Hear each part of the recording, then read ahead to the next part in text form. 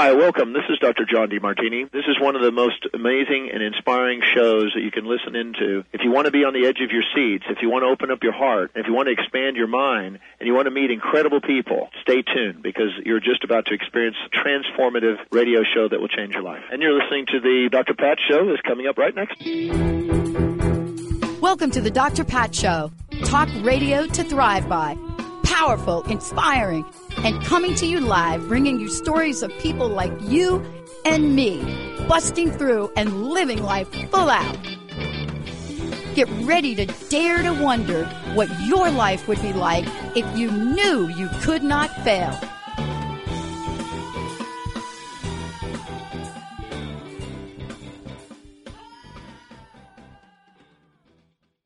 An amazing person for you all to meet. You know, the other day I was reminded when I listened to the acceptance speeches at the Oscars the other night, and I have watched the Oscars for a lot of years, but I was especially taken by the folks that won, the people that talked about being immigrants, the people that talked about living the American dream, the people that talked about levels of adversity they had gone through, the people they talked about breaking history, making history, you know, the people that talked about the we in all of us. And I was acutely reminded of John, my guest today, John Czingula, who's joining me here today. Somebody that also has a story that talks about what is it like, as many of our family members have been, to become young immigrants and journey to the American dream. Now, you may be watching the Oscars and you may have your opinion of that, but when you hear about a story of someone who had to follow his heart, and I say had to, because sometimes when you're called forward, you can't help but follow that. But somebody who came to a place, this place we call America, and coming here was able to help all of us understand a journey. And I think it is something that we perhaps have forgotten here in America. I think sometimes we forget how we got here, where we came from, what lands we came from. And I was also reminded by watching this Oscar event how many films in the top were about people's journey in other countries. For example, Ireland, talking about that. You know, my adopted parents from Ireland. So what is it that's bringing us to the forefront to remind us and talk with John about utopia to the American dream, from utopia to the American dream? Listen about this. What does this mean? What is the good, the bad, and the ugly? Because you heard it the other night. You heard the stories of the good, you heard the bad, and you heard the ugly. But the reality of that can be told through a true story of John's life and can be told through passing on and moving and taking the legacies and bringing them forward, because there is something important to understand and there's something seriously important to remember. John, it's great to have you. Welcome. Welcome to the show. Thank you very much. I want to start because when we hear about From Utopia to American Dream, you know, there are so many things that we hear that are so upbeat, so positive, but very few people understand what that journey is really like. I want to ask you this question. I've been asking this question for 20 years. This is a phenomenal story. It's phenomenal awakening, and it really is a message for our time. But I would love to know from you, here you sit here as this fantastic author, director. I mean, there's so many things I could say about you. I just want to know from where you sit today, what are some of the challenges and obstacles you had to overcome to bring you to this very moment? Yes, well, I practically overcame everything that I left behind when I came to the United States. And right now, I am retired. I wrote a book, and I wrote my story from childhood. It starts at 3 years old and all the way through the Second World War and the Russian occupation, which is very similar to the stories we hear today As a matter of fact, some of it heard at the Oscars you mentioned about. Yes. It's amazing what's happening today, and I was extremely lucky. Well, I should say, not necessarily lucky, but it's the United States of America.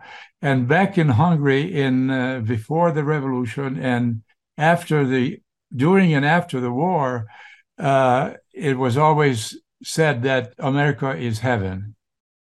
And let me tell you something. I came and 4 weeks later, I had a scholarship at Wabash College, Indiana.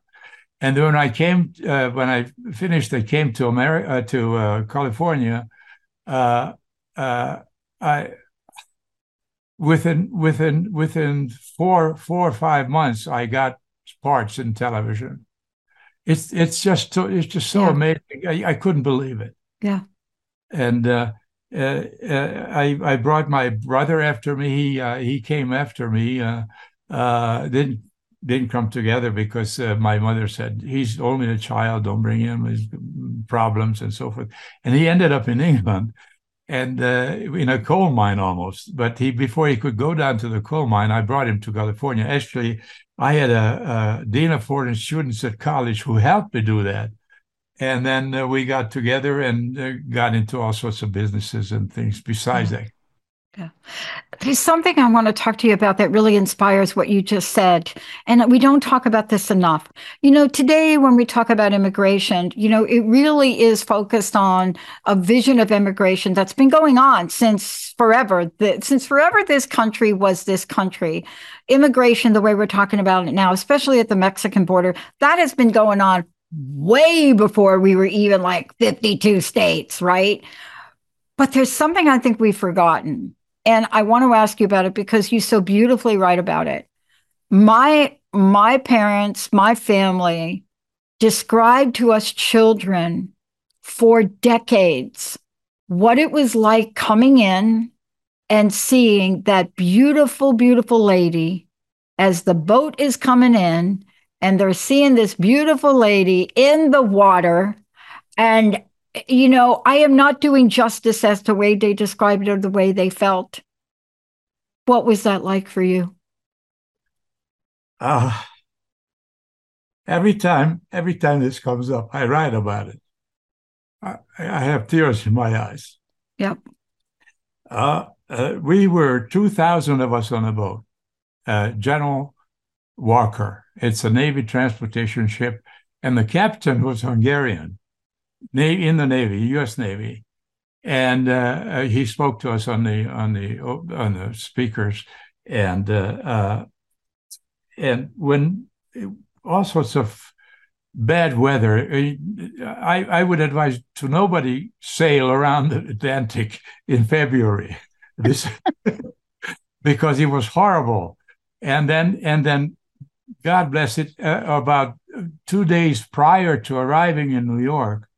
The sun was shining, and we noticed that the boat was slowed down, and slowly come about 6 o'clock in the morning, we saw something coming out of the water, the torch of the Statue of Liberty, and further and further and further until the whole statue was visible.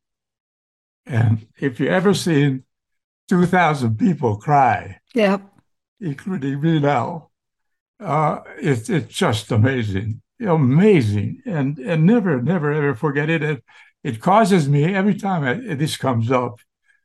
There's a couple of other things in the book that almost does the same thing, but this tops it off. Yeah. And of course, after that, we started to see the New York Harbor and all of that. Yeah, it was just never to be forgotten. Mm. I love the energy of this. And this is what I want us to remember. You said it. My grandparents, my family, my parents, they could never talk about that. And we used to, and every holiday, they used to talk about it for as long as I can remember. And when they described it, each of them did describe it multiple languages at the dinner table. So, you picked up something and some you didn't. But that was the way that they described it. My grandma used to say, hope came into my heart. She would say that. Hope came into my heart. Now, like you, these are people that fled a country, not by their own choice.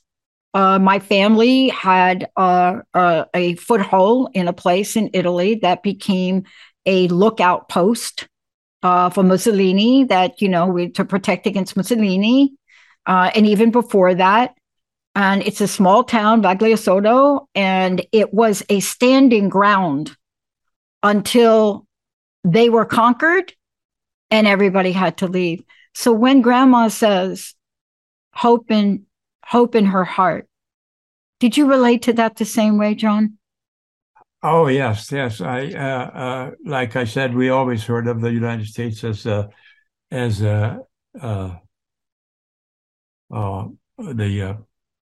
heaven. Mm-hmm. And as actually, when I got to California back then, of course, was still heaven. Yeah. We could talk about that now. But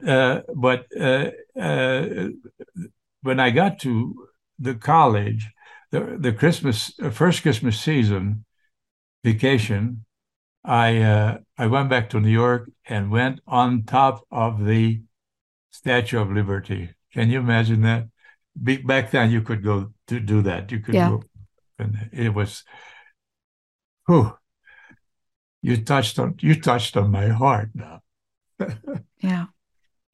And what I love about this, and so brilliantly how you've done this in the book, is here's the thing that I said the other day on air, and I'm going to say it to you. Somebody asked me a long time ago, what am I most afraid of?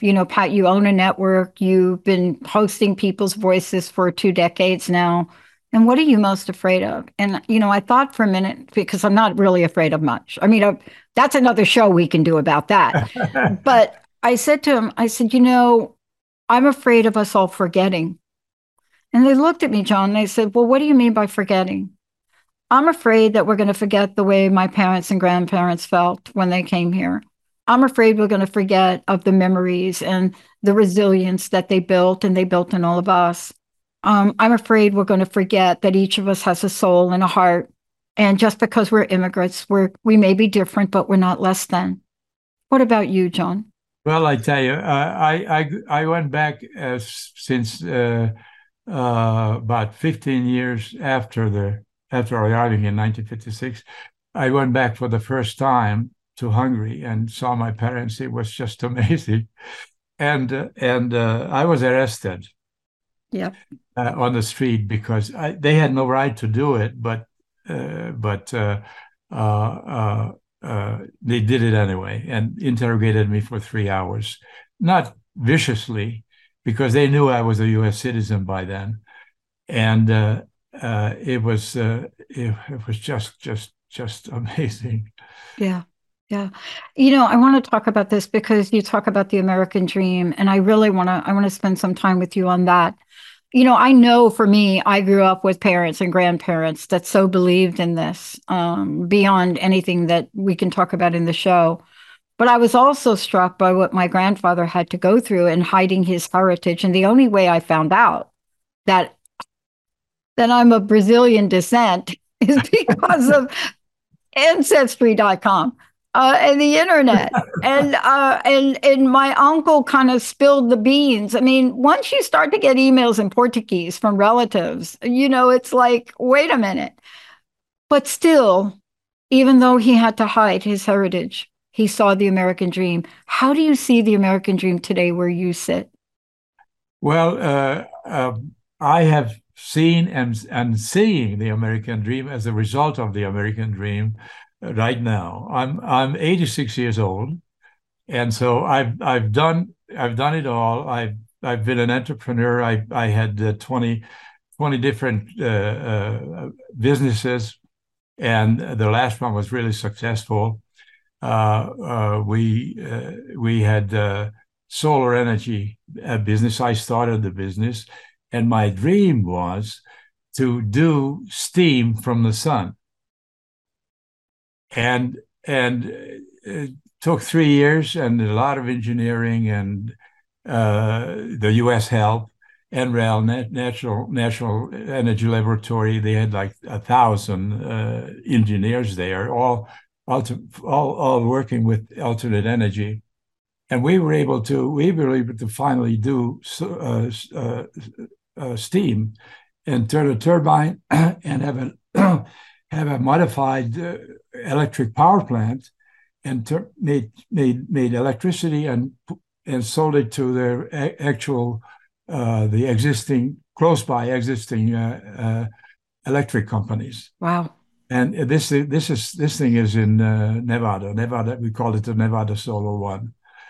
And so that gave me a true, how shall I say it, retirement.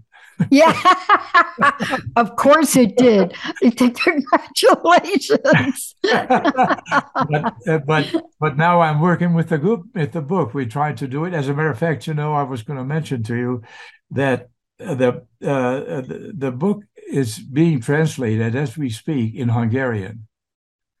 The University of Debrecen, it's the second largest city. They have 35,000 students, and they asked me if they could translate it. They asked me if they could produce it and translate it. After I got off the floor. Yeah, of course, right? What an honor. Oh, yes. Yeah. And I just finished high school there, so it wasn't because I was a university student some time ago or not. But they said that the reason they really liked the book is because a lot of books have been written about the 1956 revolution against the Russians, and a lot of newspaper articles and magazines and so forth, but nobody has written a book that starts at 3 years old. Yeah. And goes all the way through 2 years ago in the United States. Yeah. But that's what I was talking about, John. I was talking about the fact that, this book in particular, and I hope they do grab the movie rights to it. From Utopia to American Dream, for all of you out there, this is available to all of you. You can get it on Amazon, Barnes and Noble. But what I love about it is exactly what you said. And what I love about what they're going to do with it is, they know the importance of remembering this story. See, that's one of the things that when I was asked the question, I most fear. When people don't believe the Holocaust, for example, was real, we're in trouble. When we don't remember that what happened to you is happening now, right? Yeah. And what it takes to stop it. I was struck by the film the other night that won the award, the international film. What got me in my heart was when they read from the two prisoners that were in a Russian jail.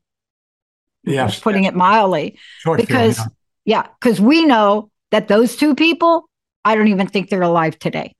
But that's the bold courage. And that's what you're doing here. You're bringing this bold courage to remind us, please don't take this for granted. This is our right, John? Is that what you're saying?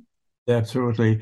I remember in relation to that, is that when I was like maybe 4, my mother and father were going to church, and we came by a Catholic church. We belonged to the Reformed Church, and they were on the front of the church. There were these black uniformed people, and were hitting other people who were not in uniform. Well, later I find out that they were Jewish captures, and they were hitting them to work harder, cleaning up the churchyard. I never forget that. I write a little bit about this in the book, and so it's horrible. It's horrible what's going on, even now with Ukraine. Yeah, I got to interview the youngest member of Parliament from the Ukraine, and I'm hoping to interview him again. You see, when we take humanity and make it political, we're all in trouble. Yes. You would have been in trouble coming in. I would have been in trouble. My family been in trouble. When we start to make humanity, a political agenda, and that's what's happening now in a couple of places. But you see, your story goes beyond that. You know, your story, and the reason that it's so important to remember your journey and your story is because it's not just about hope. It's hope, and then it's the action that you took to manifest the life of your dreams, isn't it? Right, right, absolutely, absolutely. I couldn't succeed in Hungary under communism, Yeah. and I applied for the Film and Theater Arts University, and I was accepted. It was three tests, and I was accepted at each one, and asked to come back for the next one. And then all of a sudden, before September, I got a letter that I wasn't politically. I just didn't fit. My father was. It's called politically correct. I even swallowed that word. But my father was not a party member, so most everybody that got into the university at that time were party members. Yeah. Yeah, that's how it went. Also in high school, the same thing happened to me in high school, the beginning of high school. I was going to a engineering high school, technical. It's called engineering technical high school, and by the time I applied, it was full. Yeah. Yeah. Yeah. See, this is the story that we need to keep telling people. It's a story we heard at the Oscars the other day, and we heard it loud and clear. We heard the story of never giving up, never lose faith in the American dream. And I am one of the believers that we are at we do not have equity of choices here in this country. Still, we don't. We know that. And sometimes it's harder than others. But your story is going to remind us of what it's like. And then let's look at the world today, because it's really mimicking where we are today with Russia and Ukraine. That's right. And other places. But you're telling us a story that says this is the American dream. This is something to be proud of. There's something here for everybody in the world of possibilities. But what will you do to make it happen? And that's what you're helping us with, John. So thank you so much. That's right. May I say to you that Sure. we just got a website talking about the Oscar dream story. It is dreamusa.net. Dreamusa.net. Thank you. Because weren't you? I cried. I mean, I watched the Oscars, but I tell you, I was telling my friend Linda, who scheduled this interview, I said, Linda, I cried for 40 minutes. I couldn't stop crying. Yeah. And I just, at one point, I couldn't catch my breath. Yes. He was this little guy from Vietnam. He was so excited. I thought he's going to rip open and walk out of his skin. It was just elated. It was. And then the moment when Harrison Ford was on stage with him, it was perfect. The other part of that was so touching is to have Jamie Lee Curtis couched in between them. Yes. Because she could not have won. This is my 2 cents now. She could not have won that if she was not fully engaged with the compassion and the connection of Michelle Yeoh and all of the other actors. You understand, Jamie Lee Curtis was like a fish out of water right there. Yeah. And she wasn't. She was so embodied in that journey, in that pathway. When I looked at that, I just thought, wow, what would happen if we could all be that way? Yeah, yeah. By the way, she's half Hungarian. Hey, I got to tell you, this news that my grandfather was born in Brazil and was a farmer, I'm still trying to get used to that. That was not something I only found out right before my uncle died. It was the best kept secret that you could possibly have. And I never got to understand why, except my uncle alluded to the fact that my grandma was from this place in Italy, and there was no way on earth that she would ever get permission to marry a man that was a farmer in Brazil. So how should he get to Brazil? My grandfather was born in Brazil, and then he left. And when he left, he changed his name. He changed the N vowel of his name to an A. Yeah. And then came to the United States Italian. Yeah. But I then realized why I never heard a word of Italian from his mouth. Yeah, a lot of that happened back in the old days. It is. People It is. from all over the world. But, you know, here's where we are today. All of us can track our ancestry, right? We can Yeah. track our legacy. We have now tools to go back. And I only found out by a fluke.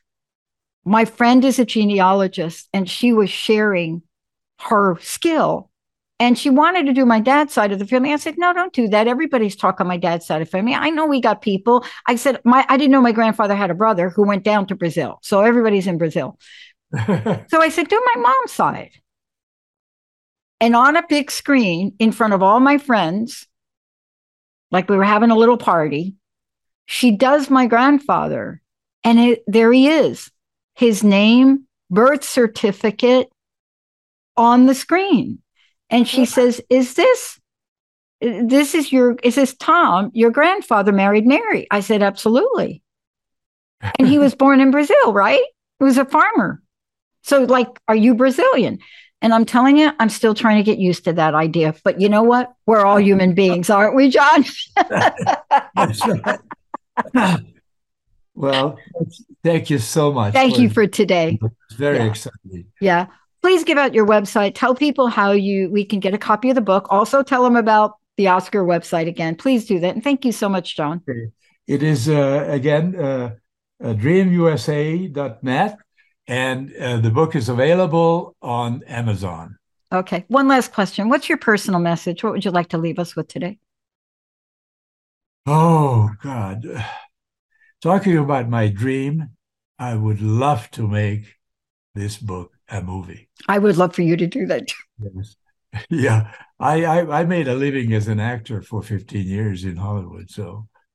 But I never could get a lead in a series, because that was back then, that was a stepping stone to films. Yeah. Anyway, but thank you so much. Thank you, John. Thank you so much. I want to thank all of you. Fascinating story, an incredible book, and a reminder of what the American dream is, hope in action is, and what really is in the hearts of people that step here on this land and understand the opportunity. And someday that opportunity will be for all. No matter what you look like, no matter where you come from, no matter what you practice religiously or spiritually, and no matter what the color of your skin is. Thank you for tuning us in and turning us on. TransformationTalkRadio.com.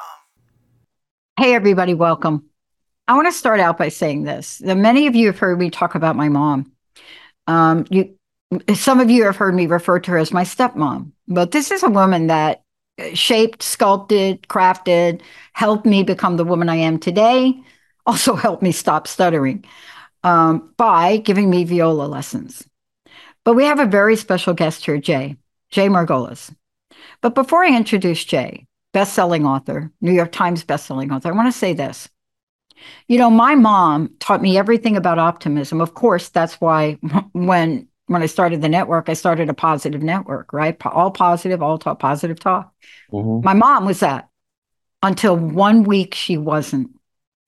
And the week she wasn't was the week after the death of Marilyn Monroe. Now, here's what I want to say. I don't know what generation you're from. It doesn't matter. It didn't matter to Elton John. It certainly didn't matter that even in the Oscars this year, one of the least likely, according to People, actresses is nominated for an Oscar. And I wonder whose role she played. Years later, here we are today, and the conversation about a woman that stunned a nation, captivated a global audience, is still an important conversation. And that's what Jay is about. Today, I want to introduce you to someone that has stepped out in the world. He's going to tell you a little bit about himself. We're going to hear about things. But what about Marilyn Monroe? My Maril. Marilyn Monroe, Ronald Reagan, Hollywood, and me. I love that. I love saying it. I love the energy of it. And I can't wait to get the vibe of it. Jay, it's great to have you. Oh, thank you for having me, Doctor. Yeah. Listen, congratulations. New York Times bestseller. Congratulations again. My mom stayed in bed for a week. Never in a million years. This is a woman that had her first child at 12 and her second child at 13. Well, when Marilyn Monroe passed, she stayed in bed for a week. Now, you're going to tell me why that is, because the world probably did the same. But for your life, you were touched in such a very special way. You know, you were touched in a way that most people can't even imagine, except maybe if you were my mom. Isn't that quite a gift?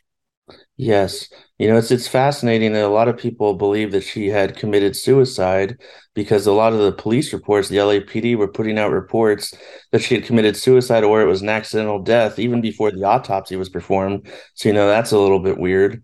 And the truth is that she was murdered, but we'll get into that a little bit later. But this book is more about like who Marilyn Monroe was as a person. And a lot of the other books have just not simply touched on this.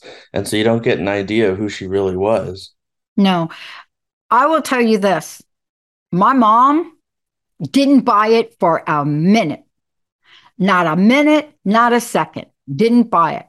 And you know, aren't we? Okay, this is probably another show you're going to have to do with me. But we are starting to get information now. We're starting to get information about people like Malcolm X. You know, we're starting to find out, okay, you know, was there a way to, how should I say it, systematically take people like Marilyn or other people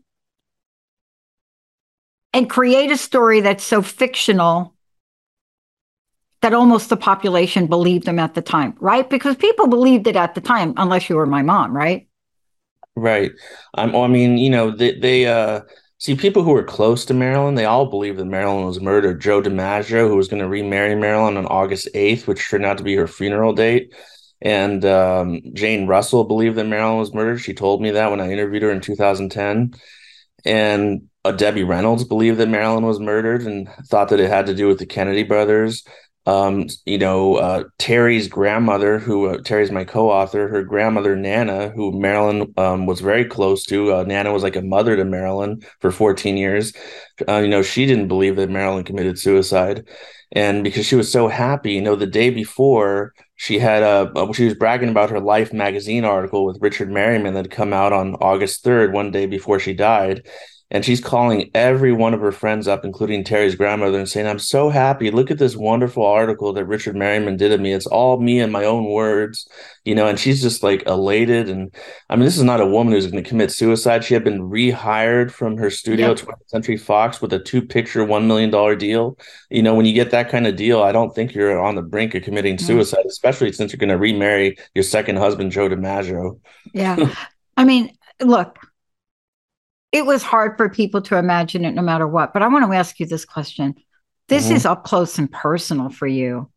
Yes. It is a book, but it's a book about a personal relationship that hit your heart. See, let's get to the heart for a minute, because there are people that might say, well, okay, what would really motivate somebody to write a book? Let me just tell you something. I think we have to start to eliminate the secrets. And I am so thrilled you did. I'm so thrilled you did. I really am. Because it doesn't do anybody any good not to talk about personal connections, heart-to-heart connections, and tell a story that people want to hear. That had to be a motivation for you to share that heart-to-heart realism of your perspective. And what I did was I contacted one of Marilyn's closest friends, George Barris. He was the last professional photographer in Maryland. And he told me, he said, I always believed Marilyn was murdered, because when he looked at this whole scenario, the fact that Marilyn wanted him to come from New York to California first thing Monday morning, she gets killed on Saturday. They're talking on Friday. It's the very next day she gets, killed, or she dies in this instance, and nobody knew what happened. But, he was strongly suspecting that she had been murdered. And so, she said, promise me, George, that you'll come out on Monday morning. And so he says, well, why did she promise so much for me to come out there if she's, just going to go kill herself? He said he never believed it for a minute. Yeah. And, we learned a lot about suicide these days. We learned a lot about the antecedents to suicide, the signs of suicides, and everything that you're talking about and in the book does not indicate that. Right. It really doesn't. It's not the story that's believable in the day and age we live in. Look, the book includes Marilyn, but a couple of other folks too, right? Right, Ronald Reagan and Jane Wyman, a few others. And so I can. But it made sense to me. I guess to some people, it's like, why did you add these other people? But it kind of makes sense to me, and in a lot of different ways. Tell me, what was it again that you saw, this vision to be able to present these amazing stories? Well, a lot of people, when I was first working with Terry on this book, they said, well, maybe you should just focus on Marilyn, because a lot of people like to read Marilyn books. And I said, well, then we'd be skipping over a lot of Terry's history. You see, because Terry knew Marilyn from 1948 when Terry was 6 years old. And she had Marilyn Monroe as her first babysitter, first and only babysitter. And so when Terry was 11, she had her father, Fred Karger, had married Jane Wyman, who had just won an Academy Award for Johnny Belinda. And she had been recently divorced from Ronald Reagan. So Michael and Maureen Reagan became Terry's stepbrother and stepsister. So at 11 years old, and Maureen's 11 and Michael's 7, they all are, new stepbrothers and stepsisters. Yeah. Michael and Terry playing gin rummy every morning. They're taking swimming classes together. They're chasing away tour buses in front of Jane Wyman's house. They're putting, cheeseburgers and antique coffee grinders of Jane Wyman, who got very upset and made them clean it up. I mean, they had a lot of fun together, mischievous fun. And since they were children at the time, and Michael wrote a foreword for the book. And at first, Terry didn't want to write it. She told me, she says, I don't know. I don't want people thinking I'm trying to profit off of knowing Marilyn Monroe. Yeah. And Michael says, well, you want to kind of set the record straight because there's so much negative nonsense written about Marilyn. Maybe you want to show people who she really was, and you're the only person that can do that, and you might as well set the record straight. And so had I never approached Terry, because I was just interviewing her for The Murder of Marilyn Monroe Case Closed, my previous book, which became a New York Times bestseller, she would have never written this book. Yeah. I have to tell you, I'm so glad you did, for a lot of reasons. I come from a family that kept a secret of suicide in my family, my mom. And I know what it's like to have secrets. I know what it's like not to know the story. And I didn't have you, but I had a stepmom that kept my mom's letters that she wrote to my dad. And after my dad passed, my stepmom had pulled them out of the garbage and gave them to me. You see, there are missing pieces for people. And whether it's Marilyn Monroe, what you're doing is you're saying to folks, look at these people. Let's take a closer look at them. Let's put aside what you may or may not have thought happened, because there's some common sense involved in this that doesn't make sense. Just a bit of what you said, right? Go ahead. Oh, I'm sorry. Okay, so basically, a lot of people could say, well, maybe Marilyn could have committed suicide, but in this circumstance, no. And the reason is because the autopsy report, if you go pay $120, go to the coroner's office, go get it, you see an empty stomach, and there's no refractal crystals from either the sleeping pills of Nebutol or chloral hydrate. Mm-hmm. And she's supposed to have taken 64 pills. The coroner, Theodore Curfey, went in front of Los Angeles, the head coroner, not the guy who did the autopsy, but the head coroner of Los Angeles. And Theodore Curfey said, well, it looks like she took 47 Nebutols and a large amount of chlorohydrate. We've calculated according to the toxicology reports, it would be equivalent to about 17 chlorohydrates and about 47 Nebutols. That's 64 pills. Now, why is there not one undissolved capsule in her stomach? It's because, as Dr. Sidney Weinberg, who was the coroner of Suffolk County, New York, said, it's because she did not orally ingest the drugs that killed her. Yet she had enough drugs in her blood, according to toxicology reports, to kill 3 people. Yeah. Yeah.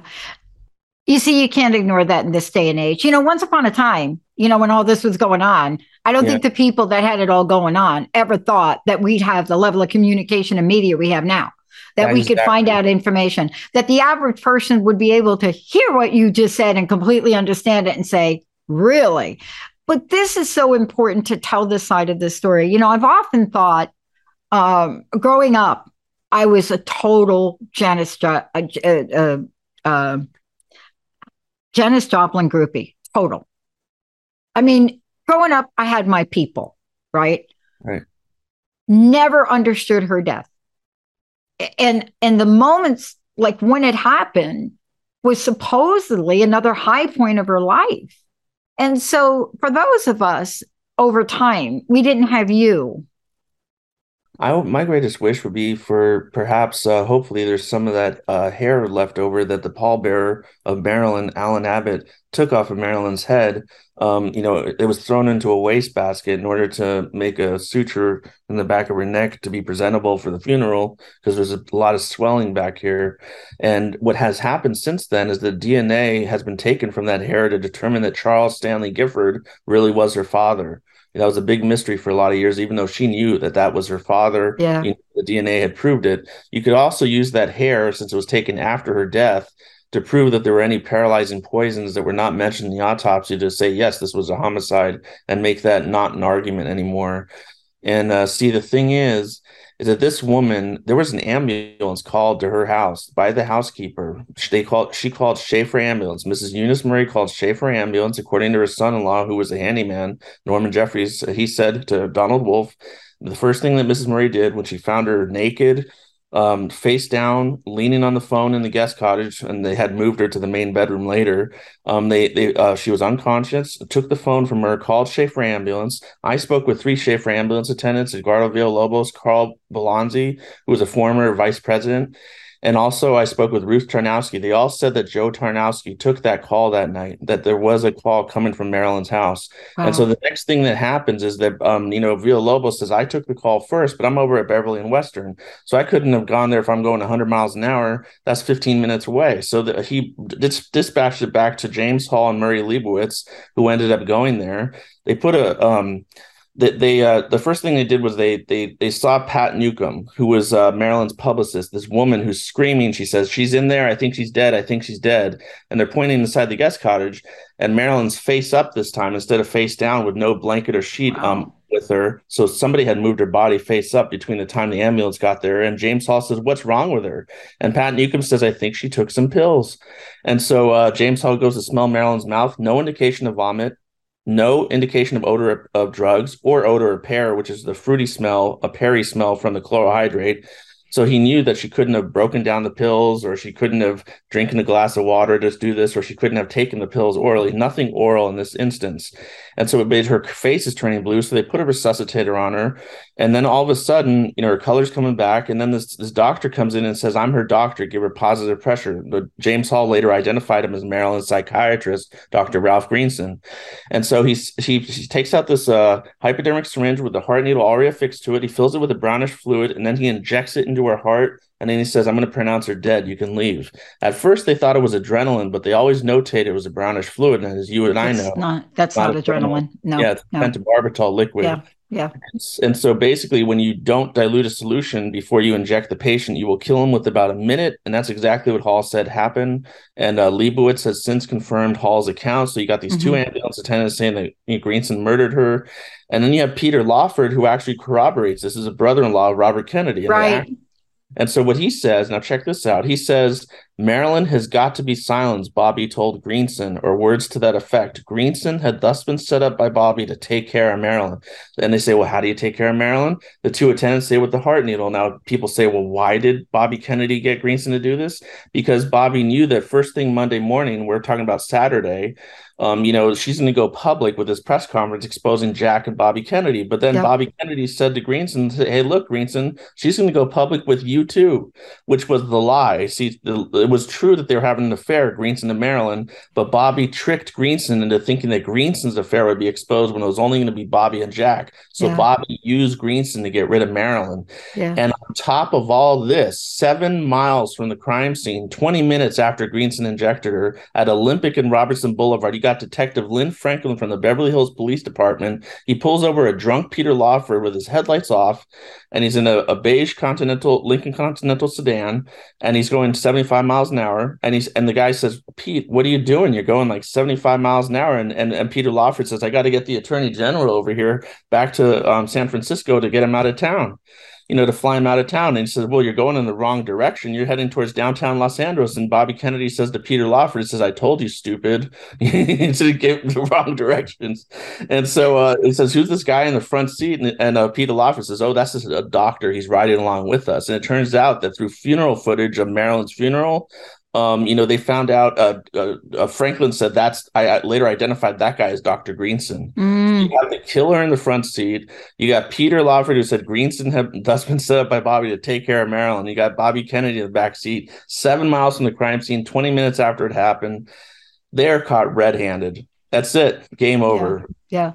See, this is why this is so important. I love the times we live in. People are very conflicted about the times we live in and the digital world we live in. I think information, knowledge, I think that's where the power comes from. It was so interesting how little information was given during this time. But people that knew intuitively or felt intuitively Marilyn Monroe never bought it. My mom never bought it. Right. Other people, more movies. Are they going to make a movie out of this? I wish they would, I wish they would. They're focusing on the mafia thing, but the fact that Greenson did it and you got the two attendants and Peter Lawford, you got 5 eyewitnesses. You got the two attendants, James Hall and Marie Leibowitz from Shaper Ambulance. You got the brother-in-law of Robert Kennedy, Peter Lawford. See, James Hall said that as Greenson injected her in the heart, who comes into the guest cottage but Peter Lawford and Sergeant Marvin Iannone, who's a 29-year-old sergeant who used to work for the Kennedys. And so, the reason that James Hall knew that Iannone was the officer is he's wearing his blue uniform, his little name tag on there. He says that's Iannone's, his name is on there. And so then he said that the first person they dealt with was Pat Newcomb, who turns out to be Marilyn's publicist. And at that time, he says, I didn't know what a publicist was, but, he's just I think he was like 21 years old, with a wife and a kid on the way, and he didn't want to interrupt the doctor, because you don't interrupt when the guy says, I'm a medical doctor. You don't interrupt them when they start to pull out a bag and do their own thing. That's back then, you never did. I mean, when a doctor walked in a room, at the day and age we're talking about here, Jay, that time and day and age, never, with the doctor said, get out of the room, everybody got out of the room. Let's just tell folks, how do people get the book? I mean, let's tell people where they can get access to this information, the book, other things. Tell them how they can do that. What's the best way? The Amazon.com, BarnesandNobles.com, any major bookseller. And also I have an Instagram called Marilyn Murdered. That's an ED at the end after murder. And basically I have 11,000 followers. Boy George, the singer, follows me. And you could find out new information. I post clips from all my interviews on there. Mm-hmm. I've done 17 interviews for this book so far. Only in my book with Terry do we have a CIA document. It is dated one day before Marilyn dies, where it says she's going to hold a press conference. She's going to, see what the newspapers are going to do about her diary of secrets. She put, they put in quotes. They get this from the wiretaps of Bobby Kennedy and Marilyn, and she's also going to expose the secret plot by the president to kill Castro. So they can't have her running around exposing national security secrets. It's beyond the affairs, which would have been a major scandal by itself. But then to go say, "Oh, I'm going to tell everybody about your secret plot to kill, Castro," that's a pretty big deal. The bases in Cuba, they can't have that. Yeah. So, I mean, what we're learning about those times, and scandal is a great word. There's no other word for it. But we're learning so much. We're learning so much about a body of government that literally, by a snap of a finger, can eliminate an activist, And I think we're also finding now that it's more believable because we've seen more. There's more that we've seen. There's more that to be revealed. But this story of, Wag the Dog a little bit. Oh yeah. Yeah, it does. But you see, this story in particular is the story that people want to hear. Why? Because there are people all over the world. There are multi-generational people. There are. If you look at the multi-generational people that are so drawn to this, think about it. Out of all the movies and the actors and the actresses that could have been nominated for an Oscar, there were a ton. There are a ton of people. No one ever thought the role of Marilyn Monroe would be the nominee. Now ask yourself this question. Right. This is so right here and right here for everybody. I must say that there have been two actresses, Ana de Armas and Michelle Williams, who have been nominated for an Oscar for playing Marilyn. Yep. And I just this Blonde movie don't get fooled by this one. It's a fictional film that was nominated for a Pulitzer Prize, and that was the year they didn't give any of the three entrants, or the nominees. They didn't give any of the three nominees the Pulitzer Prize. And it's a terrible film. It does not represent who Marilyn was. Not at all. Not at all. It's not the way we remember it. Ugly film. In fact, the director, Andrew Dominic, said the following. He said, "If I'm going to make a movie about Marilyn Monroe, I want to see the NC-17 version." So he's basically saying he wants to make a pornographic movie. And that's just not who Marilyn was. She was beyond that. She was a very intelligent woman who is not represented at all in that film, except that her name that's printed there, Marilyn Monroe, and that's it. But for me, it's very disappointing. Yes. That's not the Marilyn that my mom and so millions of people worldwide cried. Elton John had to write a song. Yes. So many people, this woman touched the heart. But you are honoring. You see, you're bringing the truth, and the truth has to be recognized and honored. I hope you keep going. I hope you get somebody. When I was reading this, I was like, oh my God, this would if Oliver Stone gets a hold of this. My brain was, right? I was like, okay, wait a minute. He did this one, then he did this one. Oh, okay. Well, okay. Guess what? I'm actually going to do the Robert Kennedy assassination next. I have 2 books on that. One book I'm doing it by myself, in which I name who really killed Robert Kennedy. I have eyewitnesses who actually saw a gunman who was not Sirhan, a third shooter, in addition to the second shooter, who was the security guard. They can name his name because he's dead. His name is Thane Eugene Caesar. He shot him twice to the right armpit with non-lethal shots. Then this third shooter came in behind the security guard Caesar and Kennedy and shot him in the head.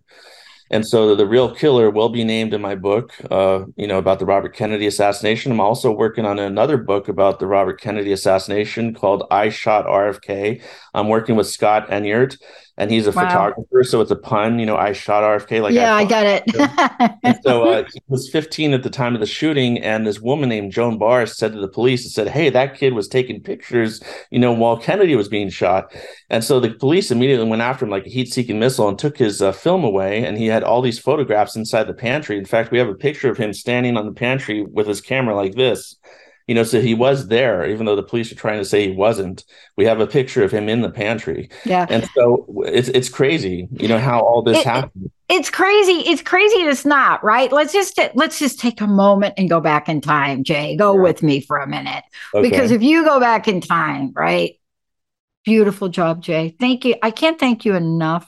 Appreciate What's it. next for you? I know you gave us a little snippet on next, but Yeah, you're going to try to get a film. Can we see if we can get a film done here? Believe me, I'm definitely trying. And this thing with Scott Enyart's really interesting because he sued the city of Los Angeles in 1996 to get his film back, and he won the case against Lewis Skip Miller, who was the one that got the Rodney King, a police officer, off the hook, and he also got the you got the people who were the whole Rodney King thing was a big case where this racial issue had divided the whole nation. And so Skip Miller was no good guy. This was the first case that he actually lost. He had never lost a case until this time. And so it was interesting how, Scott is going up. It's kind of like the underdog. He's going up against this big thing, and he wins this case against the city of Los Angeles. They can't afford to lose this case. They put millions of dollars fighting against Scott Enyart, a 15-year-old kid at that time, and they're trying to say he didn't see what he saw. And we have the picture of him in the pantry. We got the woman. We actually have the woman's police report, Joan Barr, and she just hours after the shooting went on CBS radio and said this kid got his footage taken from him by the police. His camera was taken away and everything. You can hear a 15-year-old Scott in documentaries and Robert Kennedy where he says that they took away or excuse me, not that they took away. He's telling the police officers, he said, I stood on the steam table, I was taking pictures, and they said, oh, well, Robert Kennedy was shot. And he says, yes, as he was being shot. And so anybody who wants to try to doubt his story, there's just too much to back. There's too much. And this is what I was trying to say to you before. Anything that went on during that era, no one ever had any insight at all. That fast forward to where we are today, and the availability of information, documents, people, eyewitnesses would be able to come forward and bring forth documents and evidence. See, if you were back there, right? You thought you were in power.